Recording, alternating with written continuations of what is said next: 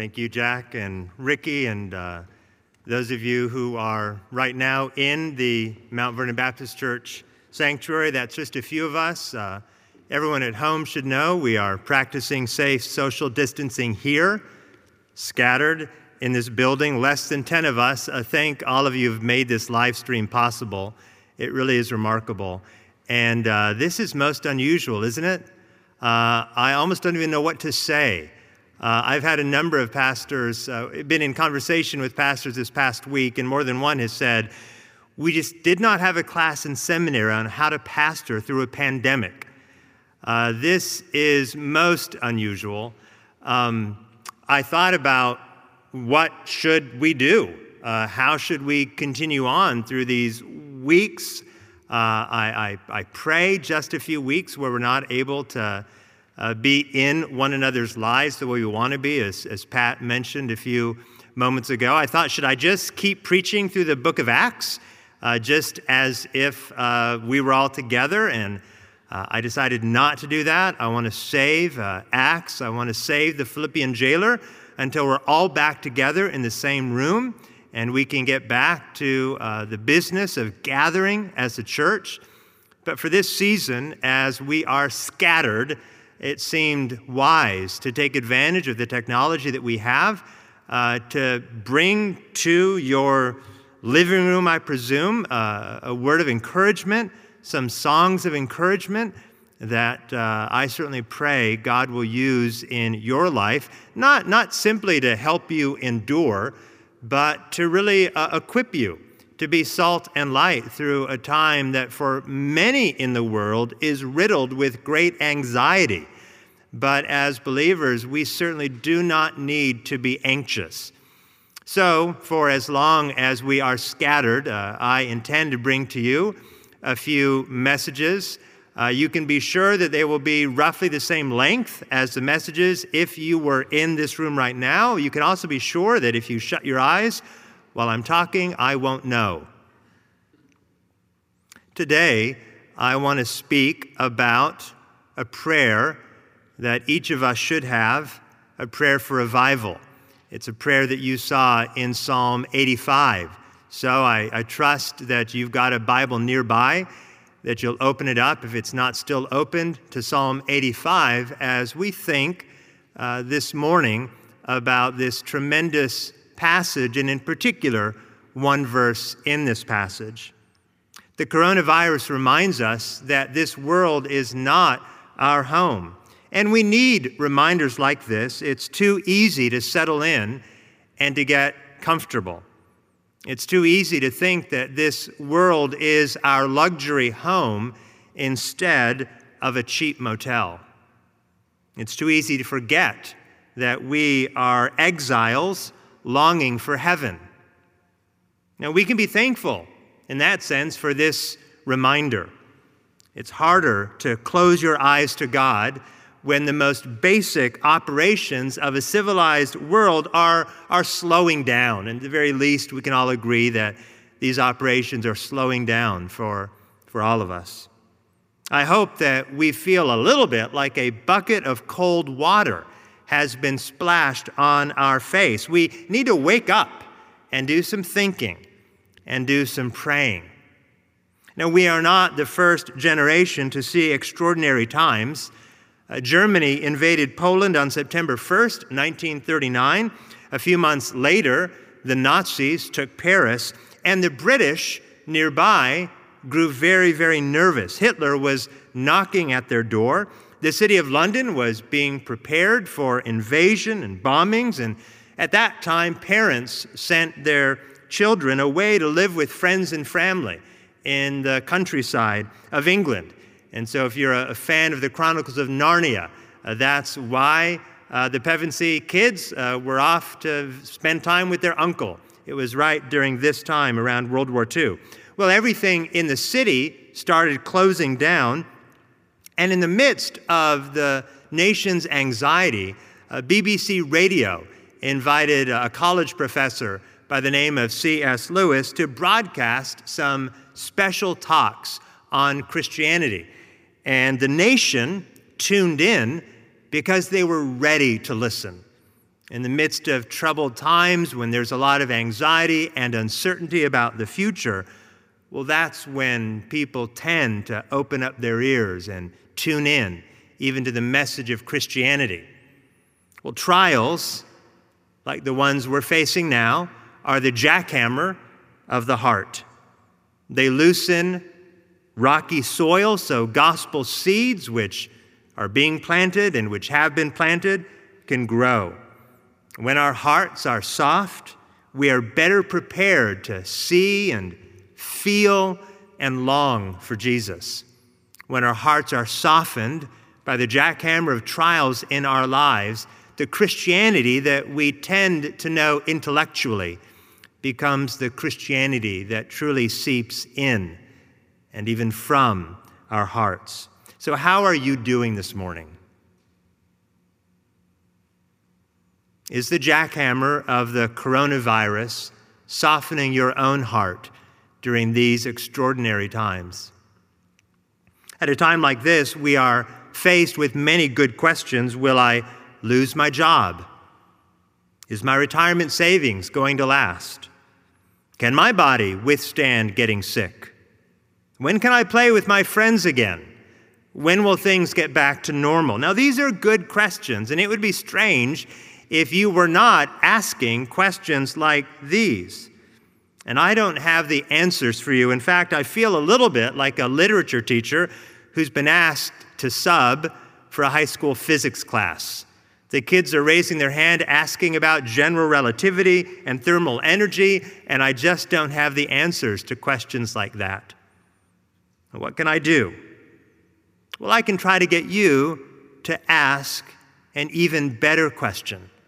So maybe just for a few minutes, while all these other questions are running through your mind, you'll hit pause and you'll allow yourself to think about a different question, a better and even more biblical question. It's a question that's found in Psalm 85, verse 6. Will you not revive us again, that your people may rejoice in you? Will you not revive us again? That's the question that I want you to wrestle with today.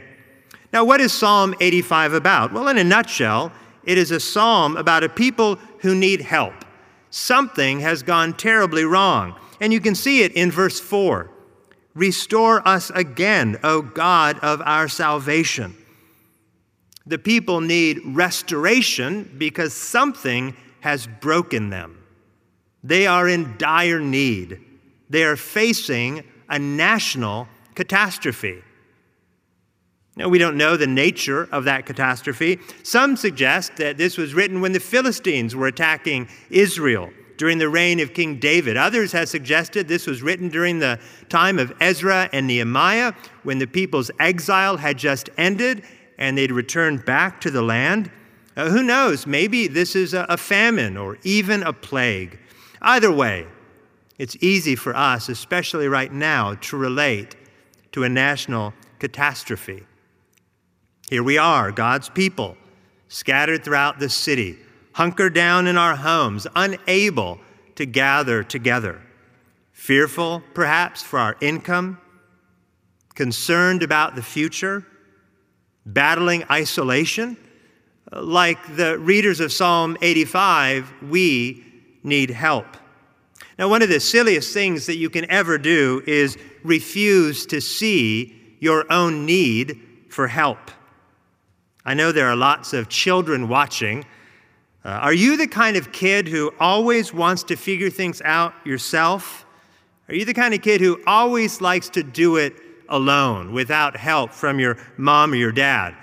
If that is you, I know that it can feel really good to be independent and to be able to figure things out for yourself, but sometimes you just can't do it.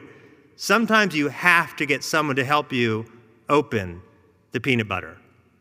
Sometimes you simply have to get a tall parent to get something down for you from the tallest shelf. And you know, adults are like this too. Adults can be fiercely independent as well. And in fact, maybe you are too embarrassed to tell somebody right now that you need help. Well, Psalm 85 is a good reminder of just how silly that is, how silly that posture is. Whether we're children or adults, we're all supposed to recognize that we are fragile, finite creatures, unable to truly help ourselves. We need a hand. We need help. And that's what Psalm 85 is about. So we are in the midst of a global pandemic. It's disrupted all of our lives. It has shut down our gatherings, and maybe that is making you anxious and afraid. Well, it's okay to admit that. It's good to tell someone how you're feeling. It's even better to cry out to the Lord for help. And it's why the psalmist prayed, "Will you not revive us again, that your people may rejoice in you?"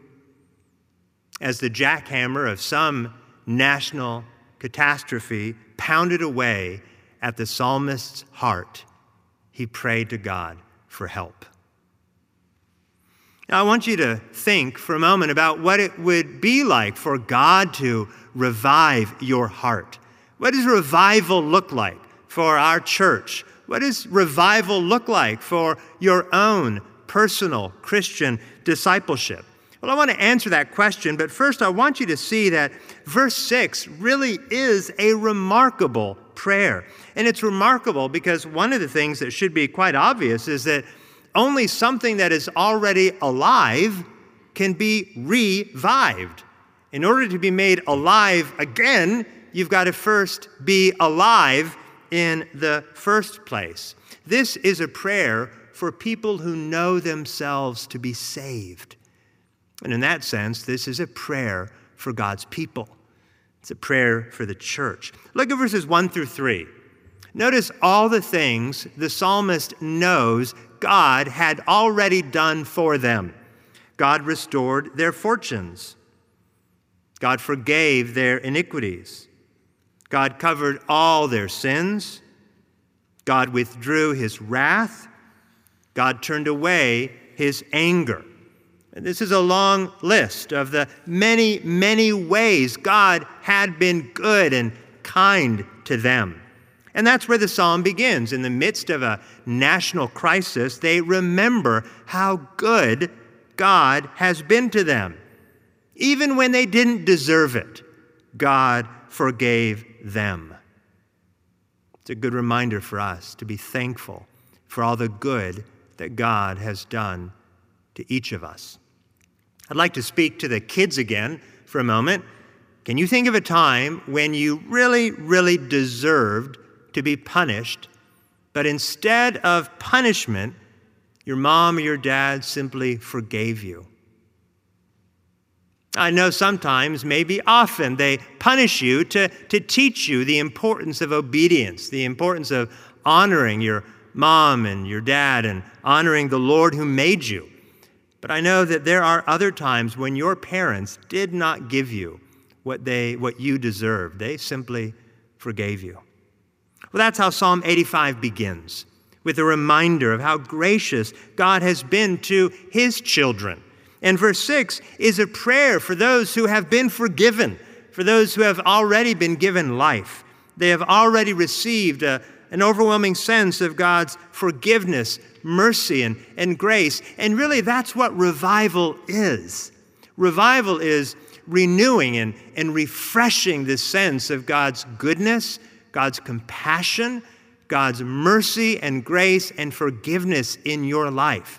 Right? To be revived, to experience revival, is when God's mercy and grace and forgiveness flood your heart anew and afresh.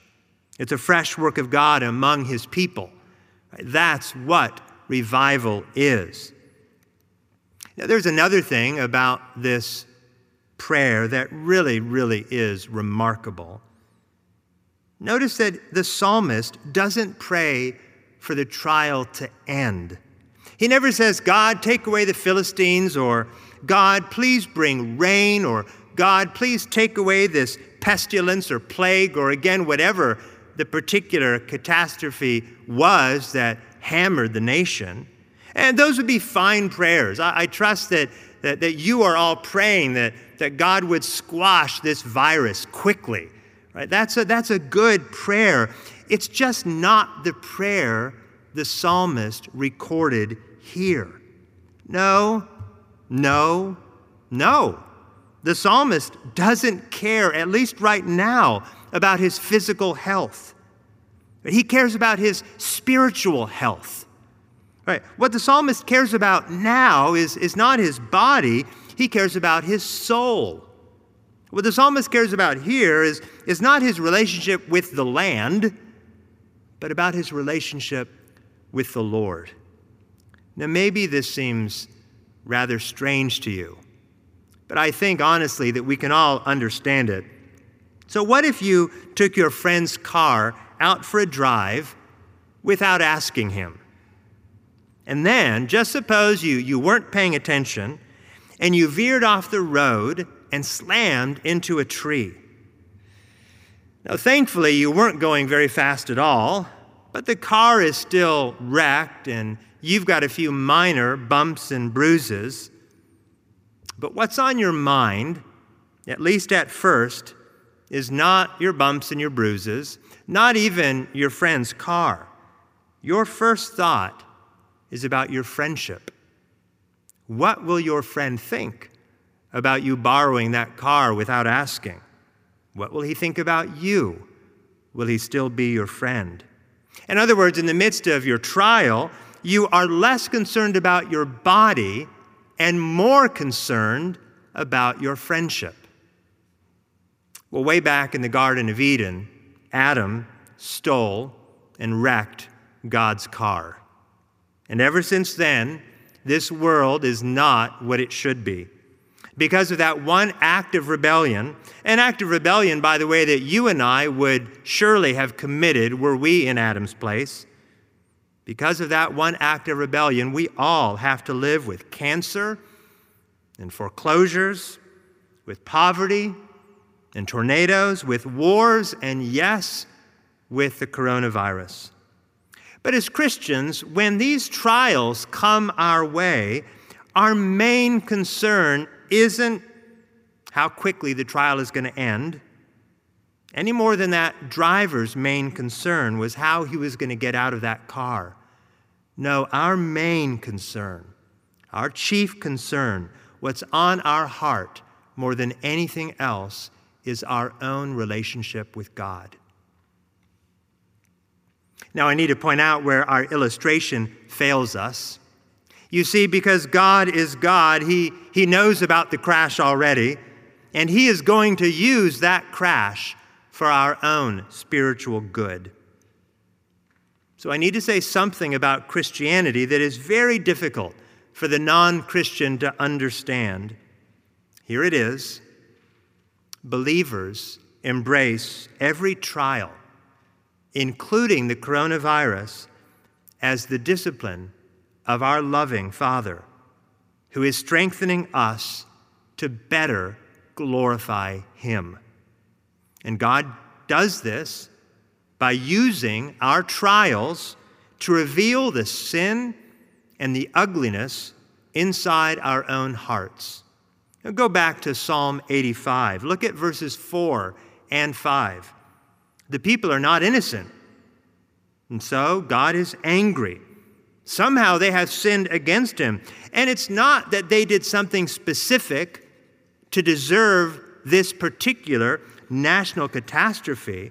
No, this trial is a reminder that they are a sinful people living in the wake of that very first fall.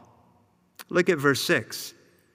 The people are not rejoicing the way they should be rejoicing.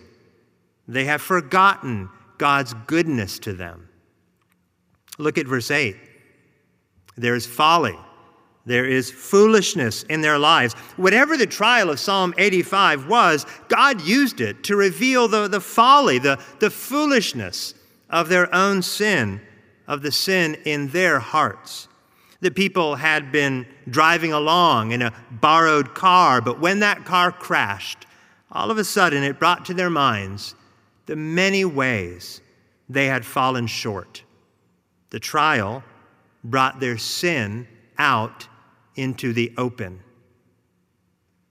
Let me give you another illustration. Let me paint another picture. I once needed to get some furniture for my apartment many years ago. A coworker gave me his coffee table. It was an old coffee table, and it needed a lot of work. It needed to be refinished. So I went to the hardware store, and I purchased a compound strong enough to take off the paint so I could refinish the table. I opened the jar of this compound. I carefully applied it to the surface of the coffee table, and I just as carefully scraped off the paint until I could see the wood beneath. Well, trials are like that compound in the hands of a holy God. Carefully applied by the Lord, they reveal our hearts. They show us our sin. They uncover our folly. And when we see ourselves rightly, we are ready finally to ask the most important question of all. God, will you not revive us again, that your people may rejoice in you? We pray for revival.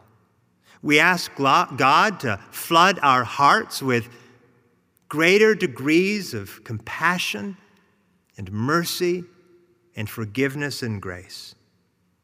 We see this in the Bible, this need for revival in the Bible. In Matthew chapter 26, Jesus headed to Gethsemane.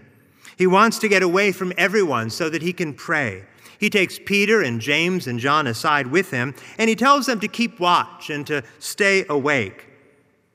And when he comes back, he finds them asleep, sound asleep. Jesus rebukes them in Matthew 26, verse 40. Jesus says, "So, could you not watch with me 1 hour?" They fell asleep until Jesus revived them with a stern rebuke. Brothers and sisters, family, I don't know why the coronavirus is hitting the world right now. I don't know why it's hitting us right now. But I believe the virus is in the hands of a holy and of a loving God who is carefully applying it to his church, a church that has fallen asleep. How have we fallen asleep? Perhaps by taking some of the most important things in life for granted. So let me ask you a few questions. They probably don't apply to all of you, but I trust at least one of them applies to all of us. Have you taken the gospel for granted by failing to share it the way you should? Have you taken the gospel for granted by failing to apply it to your own life every day? Have you taken the Bible for granted by failing to meditate on God's word day and night? Have you taken the Bible for granted by failing to share with others what the Holy Spirit has been teaching you through God's word? Have you taken the church for granted by failing to appreciate the privilege we have of gathering? Have you taken the church for granted by refusing to be involved the way that you should? Have you taken others for granted by failing to disciple others? Have you taken others for granted by failing to use words to encourage your brothers and sisters in Christ? I loved Pat's exhortation a few minutes ago. At Mount Vernon, we're constantly talking about discipling one another personally and regularly. Well, we can't do it personally now, but we can still do it. Have you taken the Lord for granted by failing to remember the future is in God's hands? Never has James 4:13 been more clear to me than it is right now.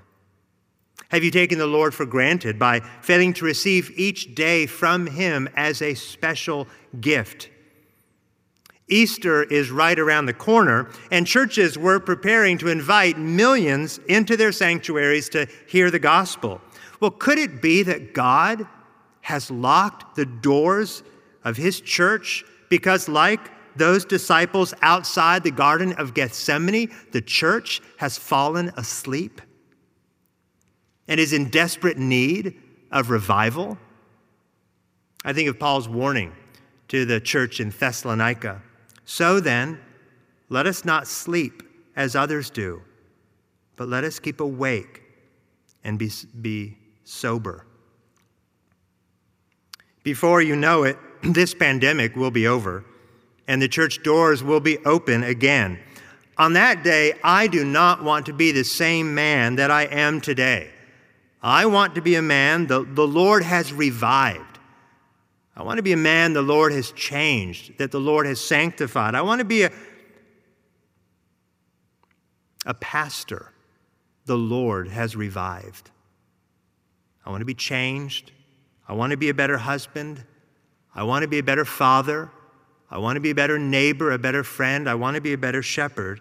And that's only going to happen if I am overwhelmed by a renewed sense of the Lord's compassion and mercy and grace for me. I need revival. Our church needs revival. Well, let's assume that you want to change, that you're right with me. Let's assume we're in the same boat, that we all want to change. Let's say that God is, in fact, revealing sin in our hearts, sin that we don't like, that we want to see removed. Let's assume that you see your own need for revival. Well, how does revival come? How does this happen? We can't hold a revival, right? We can't schedule it.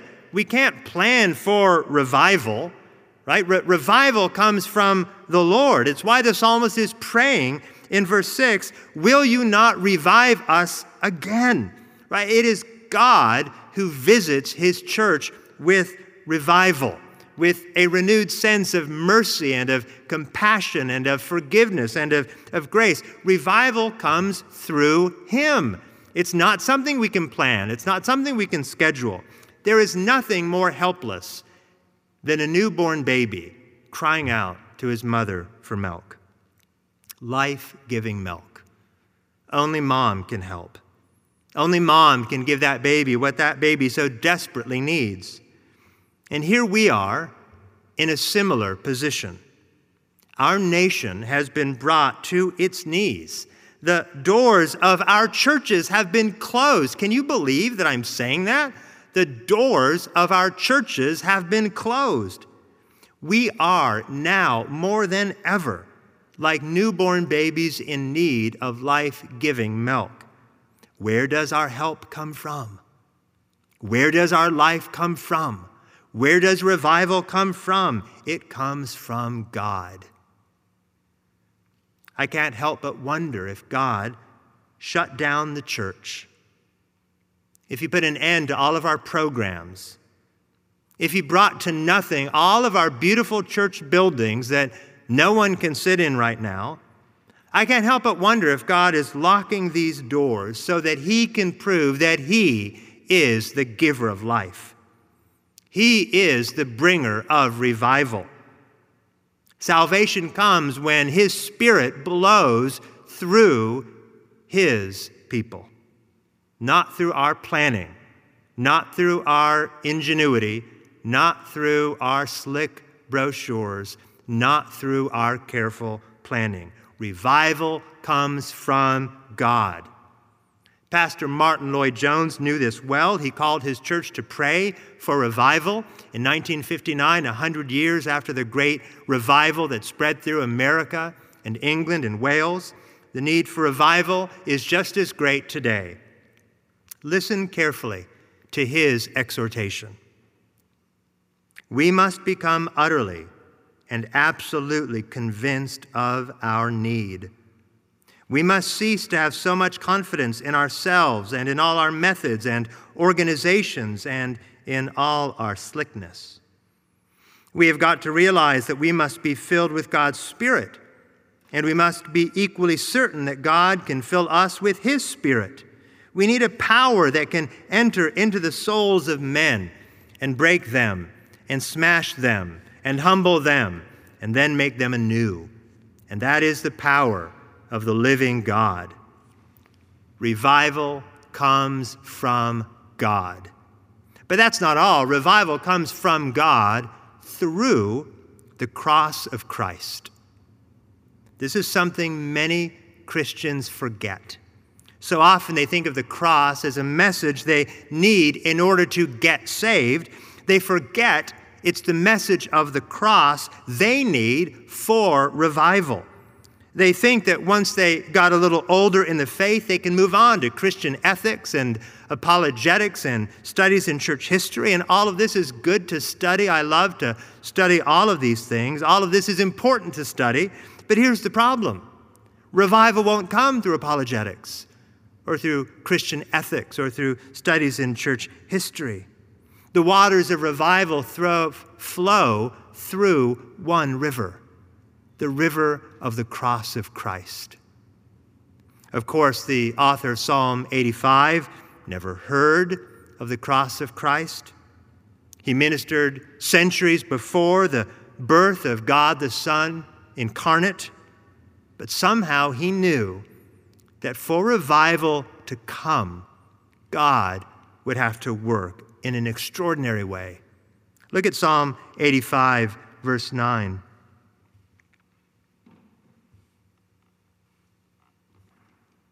Surely his salvation is near to those who fear him, that glory may dwell in our land. Steadfast love and faithfulness meet. Righteousness and peace kiss each other. Where do we see God's love? We see it in the Savior who gave up his life for rebels like us. Where do we see God's faithfulness?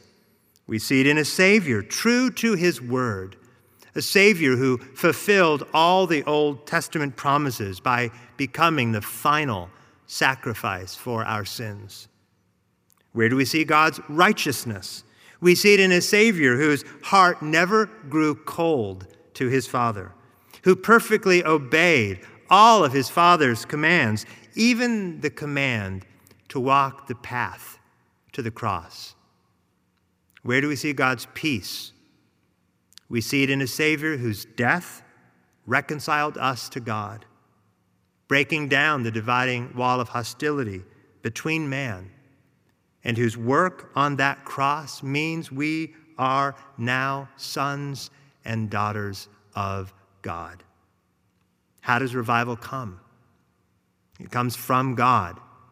It comes through the cross of Christ. I started this message with a bunch of questions that I don't have the answers to. I don't know when the kids will be back in school. I don't know when the days of social distancing are going to be in the rearview mirror. I don't know when we'll gather again. I don't know how many lives the coronavirus will take. I have no answers to these questions. But I have a better question. It's from Psalm 85, verse 6. Will you not revive us again, that your people may rejoice in you? If you are not a Christian, you cannot be revived. By definition, you cannot be revived. You need life. For the first time ever, you need to live. And this life is a gift from God, and he will give it to you if you turn to him. It wouldn't surprise me to find out one day that God shut down the world so sinners like you could find life in Christ and in Christ alone. Humble yourself. Trust him. I mentioned at the beginning of my message C.S. Lewis, who delivered some wartime broadcasts to England. At the end of one of his messages, he spoke about our need for Christ and of the great and wonderful things that come from turning to Christ. He issued this plea. Here, listen to what he said. Give up yourself, and you'll find your real self. Lose your life, and you'll save it. Submit to death. Submit with every fiber of your being, and you'll find eternal life. Look for Christ, and you'll get him, and with him everything else thrown in. Look to yourself, and you'll get only hatred, loneliness, despair, and ruin. If you've never made Christ your home, you can do that today. You can turn to him even now and trust him and embrace all the good promises of everlasting life and forgiveness from sin that are only found in our perfect, merciful, all-powerful Savior, Jesus Christ. And if you are a believer, well, today is a day for revival. Today is a day for you to examine your own heart, to think about the ways in your life that you have fallen asleep, to think not merely about yourself, but to think about our church. How will Mount Vernon Baptist Church look differently when the doors, Lord willing, are opened once again? Revive us, O God. Why don't you take a few moments now to consider some of the things that I just spoke to you in this odd environment, speaking to you through a camera, but spend a few moments now reflecting on what I've just said, and then let me pray. You are Father, Son, and Holy Spirit, and we praise you and we love you. We know that you are our God and that you reign perfectly. We know, as so many Christians have said in the past, that nothing takes you by surprise. We know that you are the author of salvation. We know that you are the one who disciplines your children. You uncover sin in our lives, and you revive our hearts. And we pray that you would do that in our lives today. Father, we do not want this extraordinary season to go to waste. We want to use it for self-reflection, for self-examination. We want to use this season to renew relationships with people in our lives who might even now be in need of our help. We want to use this season to be the kind of people, or perhaps to become for the very first time, the kind of people who are willing to ask for help. Father, if there are those who are listening, those who are watching, who have never repented of their sins and put their faith in Christ, would you work in their hearts now that they might trust Jesus, profess him to be Lord and Savior for the very first time. God, for those of us who do know you, revive our hearts, O Lord. We want to consider it pure joy whenever we face trials of many kinds, and we pray that today would be a day of great rejoicing. Even as we can't see one another, we know that you see us, that you know us, and you are at work in our lives for our good, for your glory. We love you, and we pray all of this in Jesus' name. Amen.